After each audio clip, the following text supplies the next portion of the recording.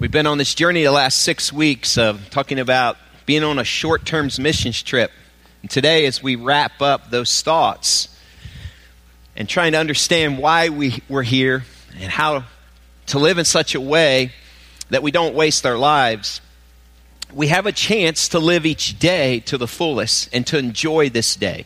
It is possible, no matter where you're at, emotionally, physically, to trust in the Lord.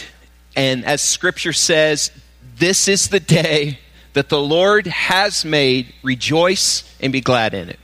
My hope is this, for you and for me, that we'll live in such a way that others see that.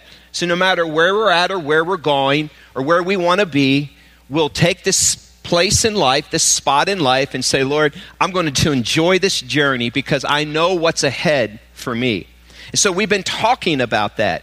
We opened up this series with this verse. This is where this whole series stemmed from. And just listen to this from 1 Peter chapter 2, verses 11 and 12. It says this, "Dear friends, or Grace community, I urge you, as foreigners and exiles, to abstain from sinful desires which wage war against your soul.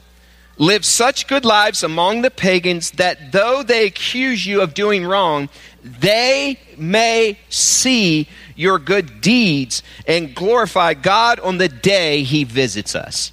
So somehow, as we live in this life called life on earth, we should live in such a way that others see our good deeds that the Lord helps us do, and they'll glorify Him. This past weekend, last weekend, our older son Josh, and I drove back what I would call my hometown, Hagerstown, Maryland. Had been the 1-year anniversary of my dad's promotion. My dad had passed away a year ago last week. And so I wanted to honor my father. I think you should honor your mother and father even in their passing. So I wanted to go to his tombstone and just spend time there and to remember what my dad had left us. And so Josh and I drove. We made the trip, turned around about 48 hours, and we went to the gravesite and walked to the tomb. It was a great experience to share with our son, our older son. 3 generations of Brown. One had been promoted with the Lord. I was there, and then Josh was there also. We reflected on my dad's life and the good things that he left us, and his incredible legacy of generosity, his incredible legacy of love. And so as we left that gravesite, we were reminded of Jim Brown Sr. and what he had left behind. That day, we also went to visit my mom, who has dementia, the early stages of Alzheimer's. She's in a home, and so we wanted to go see Mom and Grandma. So we made our way to the home where my mom has been for over a year. And as we came upon this facility, you have to ring a button, buzz a button to let you in, and a staff member comes. And so as we went to the opening, signed in the book to go visit Mom, a lady came, and I said, "We want to see Bev Anderson. We'd like to see Bev Anderson." Well, she said, she wants to see you too. And she said that she's got her bags packed and said someone's coming today to take her home. My mom. And so she walked us back to her room, and we went back to her room, and she wasn't there. She was walking this facility, which she is known to do all hours of the day. My mom always loved taking walks. So Josh and I were in her room. We walked in her room. She wasn't there, and there was a bag packed on her bed. She had taken this plastic, which would have been a trash bag, had taken the comforter from her bed, put some hair brushes in there, some other trinkets, and she had it tied up. She was ready to go home. And so we waited. You're not certain exactly how Mom will respond when you see her. And so the door opened, and my mom walked in. And I said, "Hey, Mom." And she said, "Jimmy." It was so good to have that conversation with her, and we sat in her room and we talked. I opened up my phone and went to YouTube and played some hymns, and we sang some hymns together. And I told her how beautiful she was and thanked her for the life that she had given me. And Josh did the same. And we lived in that moment. There's something special about being able to live in a moment. She couldn't remember so much from the past, and she probably wouldn't remember when we left. but she has learned to live in the moment. She has learned to enjoy that minute, that time that you have with her. While I was there, I noticed that her Bible was on the nightstand. And so I grabbed her Bible and I began to work my way through it, and there was a card inside of her Bible. And I pulled out this card that she had bent 4 or 5 times and stuffed it in this envelope. And I realized that it was a card that my aunt, her sister, had sent to her. And so I opened it up just to see what it said. And on the inside of this card was this letter written to my mom from her sister. And she wrote these words, and I'll share them with you today. And I read this to my mom by removing the first sentence. And it says this: Dear Bev, even though you probably won't understand, this card I will try anyway. We were challenged at church this month to send a note to someone who has made a spiritual impact in your life. You are the one that would not let me rest until I was saved. You were the one who loved me enough to call me every day to tell me I was going to hell. That's my mom. You were the one that wouldn't let up until I was saved. Thank you, dear sister, for loving me enough to tell me the truth and to meet me in heaven someday. I love you, Linda. I was encouraged by that and also challenged by that, because I wonder how our siblings will remember us. I wonder if we love people enough to verbalize that there is a heaven and that there is a hell. And if they don't trust in Jesus Christ, then they'll end up far away from God in eternity in hell. So as I read that to my mom as we sat on the bed, tears ran down her face. And she says, you know what, Jimmy? I did tell her that because I love my sister. My hope is this, that we love others enough in this thing called life that we would be willing to love them so much that we would be insistent to do everything we can to let them know that there is a God that loves them, and he sent his son Jesus Christ to die for them, and that they can have an eternity on this side of life and eternity to come with him. But something happens in this thing called life. We can get distracted from the mission. And if we're not careful, we can spin our wheels here on earth and get caught up in things that really don't matter. A wise man, thousands of years ago, wrote a book called Ecclesiastes. And in one of his chapters, he wrote this section that is a challenge, an affirmation, an encouragement for us to not get distracted, but to enjoy each day. Grab your Bibles and turn to the book of Ecclesiastes, chapter 6. And if you need a Bible, hold your hand up. Our ushers will be ready to put one in your hand. And stand with me as we read Ecclesiastes chapter 6, verses 1 through 12. Would you stand with me as we read this together? Ecclesiastes, Psalms, Proverbs, Ecclesiastes, chapter 6, and we'll read verses 1 through 12. Let's read it. Ready? Read. I've seen another evil under the sun, and it weighs heavily on mankind. God gives some people wealth, possessions, and honor, so that they lack nothing their hearts desire. But God does not grant them the ability to enjoy them, and strangers enjoy them instead. This is meaningless, a grievous evil. A man may have 100 children and live many years, yet no matter how long he lives, if he cannot enjoy his prosperity and does not receive proper burial, I say that a stillborn child is better off than he. It comes without meaning, it departs in darkness, and in darkness its name is shrouded. Though it never saw the sun or knew anything, it has more rest than does that man. Even if he lives 1,000 years twice over, but fails to enjoy his prosperity. Do not all go to the same place? Everyone's toil is for their mouth, yet their appetite is never satisfied. What advantage have the wise over fools? What do the poor gain by knowing how to conduct themselves before others? Better what the eye sees than the roving of the appetite. This too is meaningless, a chasing after the wind. Whatever exists has already been named, and what humanity is has been known. No one can contend with someone who is stronger. The more the words, the less the meaning. And how does that profit anyone? For who knows what is good for a person in life? During the few and meaningless days they pass through like a shadow. Who can tell them what will happen under the sun after they are gone? You may have a seat. Solomon is encouraging us to savor each day.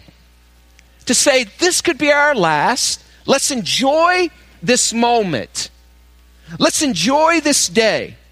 We only get one chance on this short-term missions trip on earth. So we might as well enjoy it.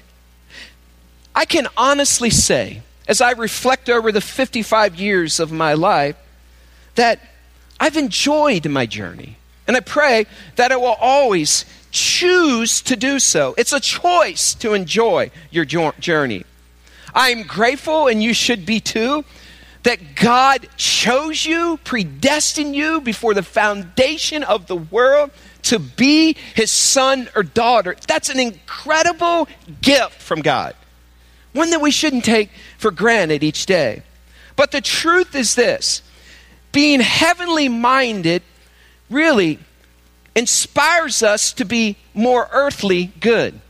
Paul said this in Colossians chapter 3, verses 1 to 2. Set your hearts and minds on things above, not on earthly things. We have to be careful that we aren't too heavenly minded, that we are not any earthly good. In other words, set our minds and hearts on things above. And if we are heavenly minded, it's impossible not to be heavenly minded and know what we have without being earthly good. But we have to be careful to always be focusing on that and miss the opportunity here. But Paul says this, he said it 2,000 years later. What Solomon is saying here: set your mind and your heart. Set means to place or put. In other words, each day, each second, each minute, put your mind and your heart in a place called home. And know that one day, while you're physically here, that is your permanent resident forever. You are a resident and a resident of heaven. So daily, put your mind there. But don't stay there, live here. And it's impossible. It really is. To be heavenly minded without being earthly good. Let me explain. This is only temporary. So no matter what you're facing today, and you might say, yeah, but Jim, when I'm sick, you don't realize what I'm going through. Or when I'm frustrated and I'm lonely and I lost my job and I'm divorced and we lost our game yesterday. Like, you don't know what I deal with. That should have nothing to do with you recognizing your position in Christ. And when we know where we're going and who is our God, anything that happens down here should never change our joy and our response to it, because we know what's coming for us. The same is true. That's one of the reasons you'll hear me say over and over again, and I wish that you and every single person that comes to Grace Community Church at some point or regularly goes on a mission trip outside of this world, what I'd say outside of the United States. Because one of the things that happens when you're on a short-term missions trip is that you can be singularly focused on one thing: serve other people. Love other people. Be there. Use your gifts. And each day you wake up and you're thinking, what can I do today to help them? What can I do today to be their hands and feet? And so whether it's 4 days, 5 days, 1 day, 10 days, you are singularly focused. I love those mission trips because you're not distracted by the things of the world. That's why I say this. Listen to me, please. Fathers, mothers, singles, get out of this world. Jump on a short-term missions trip. Think about it. Some of you, you'll go to some extravagant vacation places. By the way, nothing wrong with that. Next time, invite Ann and I. We'll go with you. There's nothing wrong with that. But plan the same way for that as you do a missions trip. Go and live and experience a third world. What happens is you come back with a different perspective. Your lenses have been changed, and you have a tendency to appreciate all that America offers you. That's why I say send your kids. You want to help shape your children? Send them on the other side of the world. Not just send them, go with them and get on a short-term missions trip. And I'll pull away and say that if you don't have a passport, this is Pastor Jim talking to you, then you're not ready and prepared to give an answer to everyone who asks. Listen to me. It's $200. How can we be prepared to give an answer if we're not passport ready? Be passport ready. That's part of the process of being ready and prepared to give an answer. Solomon then says this, be very careful while you're here. Look what he says in verse 1. He says, I've seen another evil under the sun. It weighs heavily on mankind. God gives some people wealth, possessions, and honor, so that they lack nothing their hearts desire. But God does not grant them the ability to enjoy them. That's a choice of us. Riches, wealth, and honor do not automatically equate to happiness. Some of the wealthiest people I know are the most miserable people I know. Yet I know some people that are very wealthy because they understand that God has given them the ability to create that wealth, and they use it for His good. You could have everything, and still be miserable in doing so. So Solomon says this, don't let the possessions of things and the pursuit to go up cause you to lose sight for the reason you are here in the first place. It can be very easy to let this pursuit derail the mission on your life to seek and save lost people. True contentment, listen, is only found in Jesus alone because it's lasting. He'll never leave you nor forsake you. You can't have a different version of Jesus 6 weeks from now or a month from now. Jesus' version is always the same. There's not a better version of Jesus. Once you have Jesus as your Lord and Savior, you have Him always. You have all of Him. Wealth externally cannot bring joy internally. A different place, a different house, a different dress, a different car, a different vacation spot will not bring intrinsic happiness to you.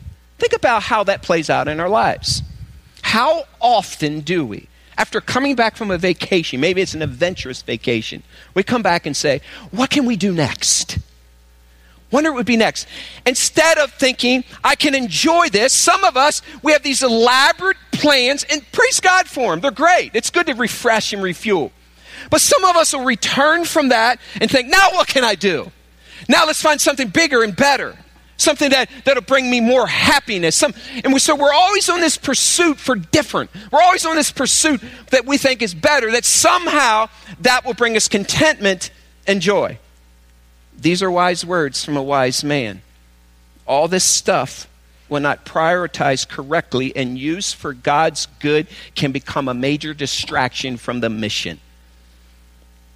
I wonder if we have left earthly pursuits get in the way of the mission.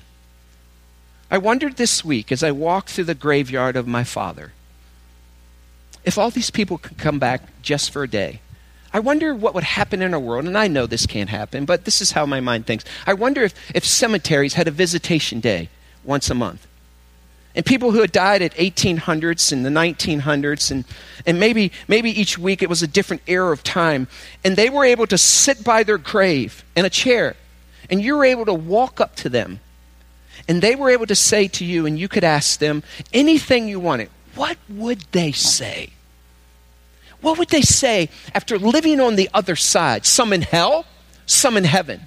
What might they say to us as human beings who are in this rat race, trying to collect, trying to become, instead of accepting and enjoying?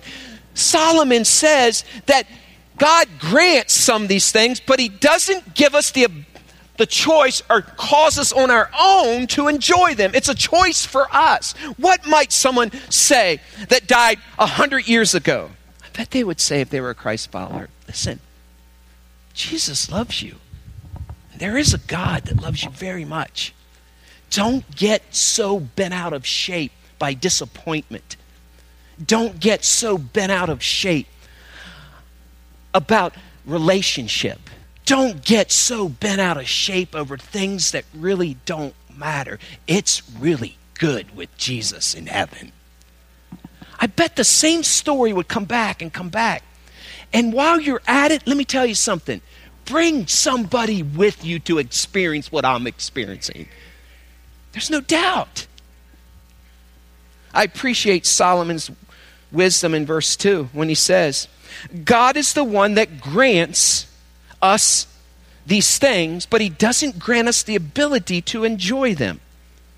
One person has said this truth. There are two tragedies in life. One is not to get your heart's desire, and the other is to get it. We must find our satisfaction regardless of whether we have or we don't have. If you lost everything, would Jesus still be enough, Solomon is saying? If you were willed a couple $1 million, suppose this afternoon you got a call from an attorney from a distant relative that you had no clue.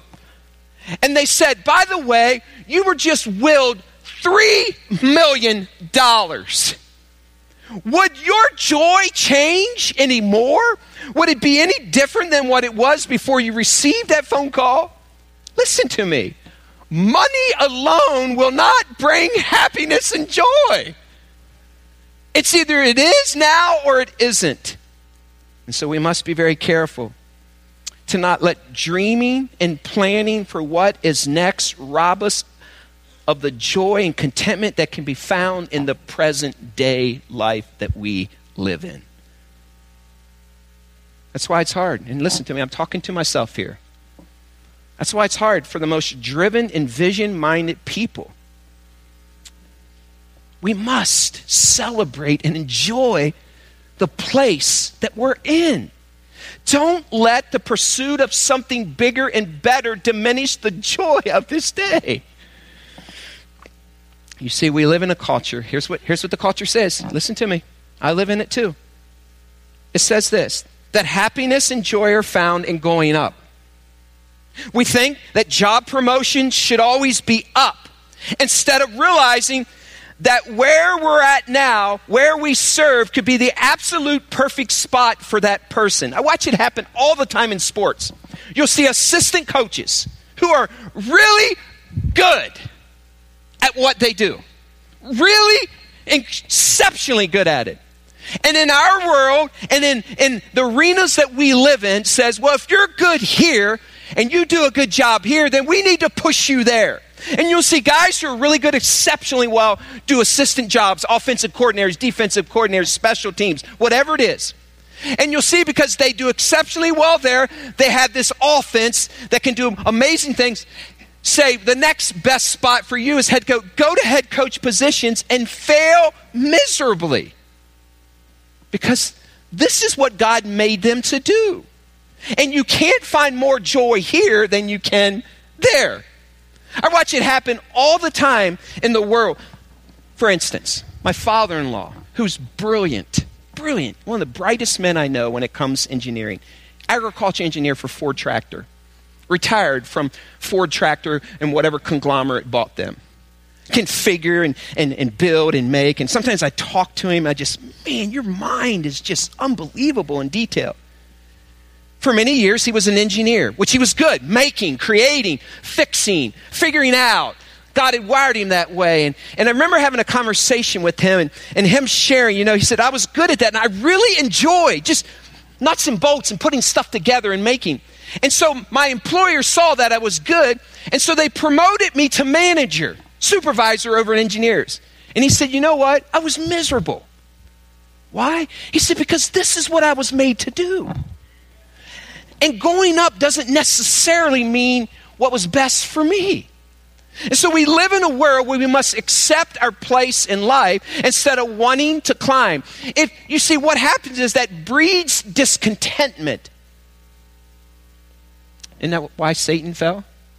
He wanted to be like God. Isn't that why Adam and Eve fell? They could be like God. Think about what Adam and Eve had. Come on now. Perfect garden, no bull thistle, no dandelions, no crabgrass. Think about, no, seriously, come on, from a dude's perspective. There's one woman and she's good. In fact, God says she's very good. And that wasn't enough? You wanted more? You see, it started in the beginning. And there's just been incessant desire amongst Americans to climb the ladder with somehow thinking that will bring us more contentment. Let me show you what I mean. I asked Pastor John to help me out with this illustration. You see, we live in this world that says climb the ladder and you'll find more contentment. Thanks, John. And we think that somehow going up is better. And so we have this philosophy. Here's the philosophy that says, this is where I'm at. I'm on this rung, but I want to get to this rung. And if I get to that rung and that rung and that rung and that rung, it'll be better. So, John, just keep climbing, brother. And so we also have this. Well, if he has that, then I'm moving up. I'll be more content. We have this philosophy somehow that the higher is better. If he's going up, I'm going up with him. And somehow we think that there'll be more contentment if we go up. But the reality is this. The same Jesus is on every rung. Regardless if you're there, here, or you want to bring someone down here. Thanks, Pastor John.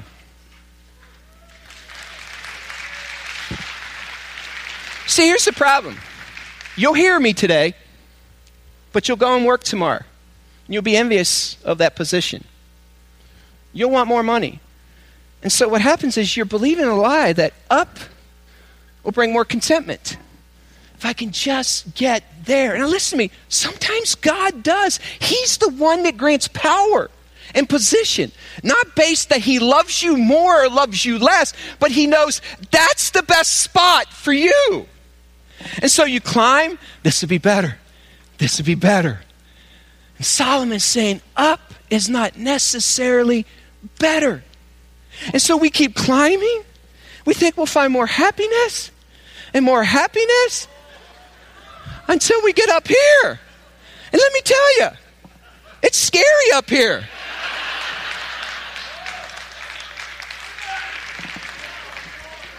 But it doesn't make, listen, this spot is not better than that spot. If you believe so, then you're believing a lie. Jesus is as good here as he is here, here, here, here, here, and here. He is. So Solomon reminds us of that truth. I mean, look at verse 3. He said, a man may have 100 children and live many years. Yet no matter how long he lives, if he cannot enjoy prosperity and does not receive proper burial, that he's no better off than someone who isn't born. Now, he's not making light of that. It's a very difficult thing to walk through. But what he's saying is, just because you have much and many won't make it better. You see, Solomon now reminds us that even children in the number of years on earth will not necessarily bring contentment.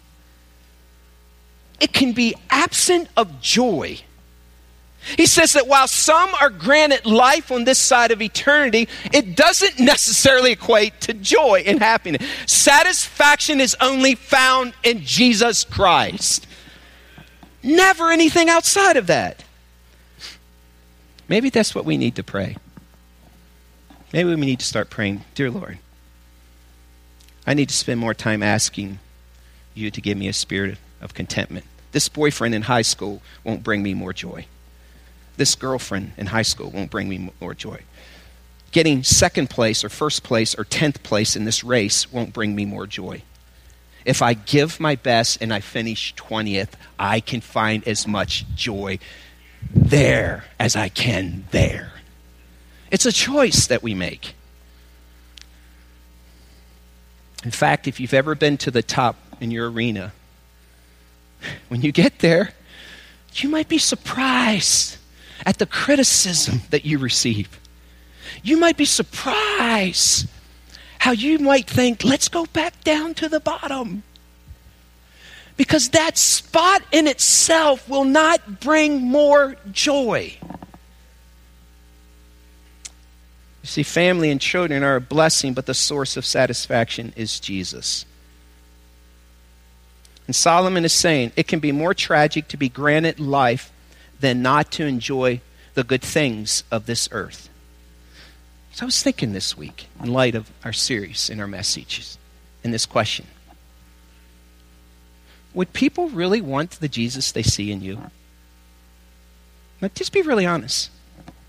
Like, when people see you as a high school student, as a parent, as a single, as a mom, as a dad, when they look at your life, do they like that version of Jesus as a school teacher? As a single dad? Do they like that version of Jesus? As a karate instructor? Do they look and say, or would they say, I don't want that Jesus? Maybe the very reason that people aren't coming to Christ after you experience time with them is because they don't want the Jesus that you're offering. And maybe the very reason they don't want that is because they see you in this game called Climb the Ladder. And they don't want any parts of that. And they wonder if your contentment really is in the place of life where you're at. You see, Solomon is saying, you can find joy if you choose to. It's not the years in life that brings us joy, but the life in the years that do. And then he says this in verse 7. Look what he says. He says, everyone's toil is for their mouth, yet their appetite is never satisfied. He reminds us that if we're not careful, while we work to eat, one meal is not enough. Seriously, why do we work? We work to eat. But think about this. After you finish breakfast, for some of you, it's like 20 minutes later, you're thinking of what? About lunch. I'm hungry. So after you eat lunch, a couple hours later, what's for supper? It's like one meal's not enough. If you don't find contentment in the meal that you have, the next meal is going to be temporary too. We work to eat. It's the picture of your child and our child, and maybe it's you. It's you going through McDonald's drive-through, and your child is so excited. I want a Happy Meal. Can I get a Happy Meal? Like somehow they'll be happy. And so you hand it back to your child, and they open up and they pull out that 3-cent toy that's in there, and then they're disappointed if it's a girl's toy and they're a boy. And so while in the moment, they might be excited. Chicken nuggets and fries that look like fries 20 days later in the van. They haven't changed their look. And so they like them. And you're excited. Everyone's excited. And they're playing with their toy. And you're the mom driving or dad driving. It's a good day. And 1 hour later, what happened to that hour ago? That one Happy Meal, that little toy, where's it at? It's stuck in the seat, isn't it? With all the jujubes and juicy fruit. And Solomon's saying, listen, life is temporary. Possessions are temporary. you won't find joy in that, but you'll find it in Jesus alone. A roving appetite is not satisfied with what is at hand. So then he says this in verse 8. He says, what advantage have the wise over fools? What do the poor gain by knowing how to conduct themselves before others? Better what the eye sees than the roving of the appetite. This too is meaningless, a chasing after the wind. Whether poor or wise, there's no ultimate satisfaction in life unless you enjoy it.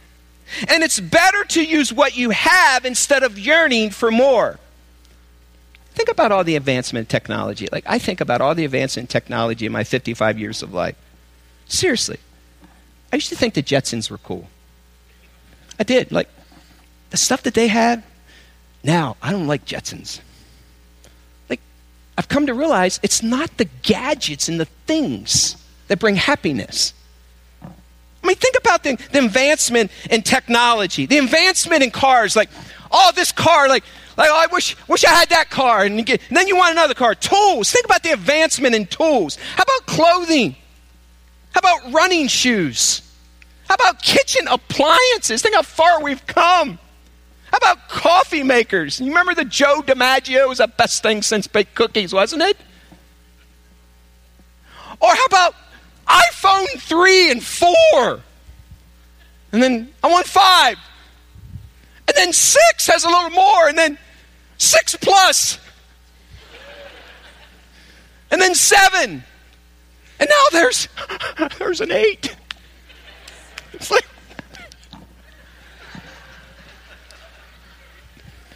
somehow that's going to bring more joy and contentment. Listen to me. The next step up doesn't offer more Jesus. And a thing and a possession will not bring you contentment alone. Let me give you an example. I like to hunt. And I was deer hunting this week. Bow season came in this month.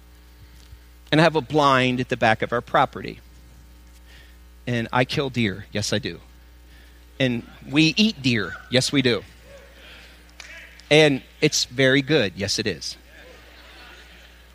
And it's leaner than the burgers that you'll have this afternoon. And they kill the beef that you eat. Okay. So, I was hunting, and I was in my blind, and I have a crossbow in my hand. And yes, I'm one of those dudes that has a crossbow. And I really like it.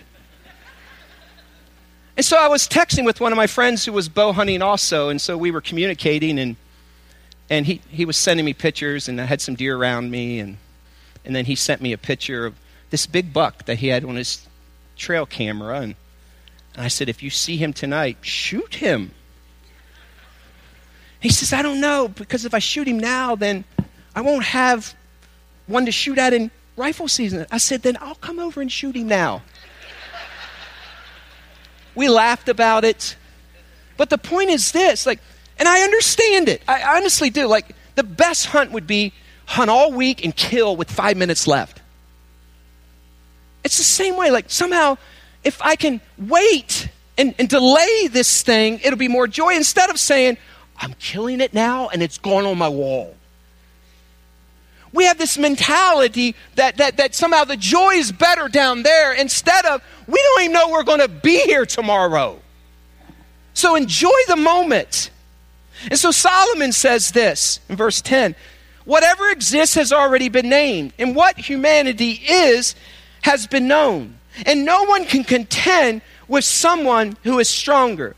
He said this, no one or wise man has discovered, basically, something that Adam didn't already discover or added substantially to his findings. And in another place in this book, Solomon says this in Ecclesiastes 1:9, there's nothing new under the sun. Are you beginning to see what Solomon is telling us today? Don't let the pursuit of knowledge, things, wealth, or whatever becomes the sole purpose for your life distract you. The enemy is tricky too. And before you know it, you will become distracted with that new venture, that new vacation, that new home. That'll be better. Instead of saying, I'm going to sit right here and I'm going to be the best version of Jesus Christ until he calls me home. And I am going to enjoy it. That's what Solomon is saying. You have to be very careful, because sometimes doing good and right things can cause you to miss the mission. Then he says this in verse 11. The more the words, the less the meaning.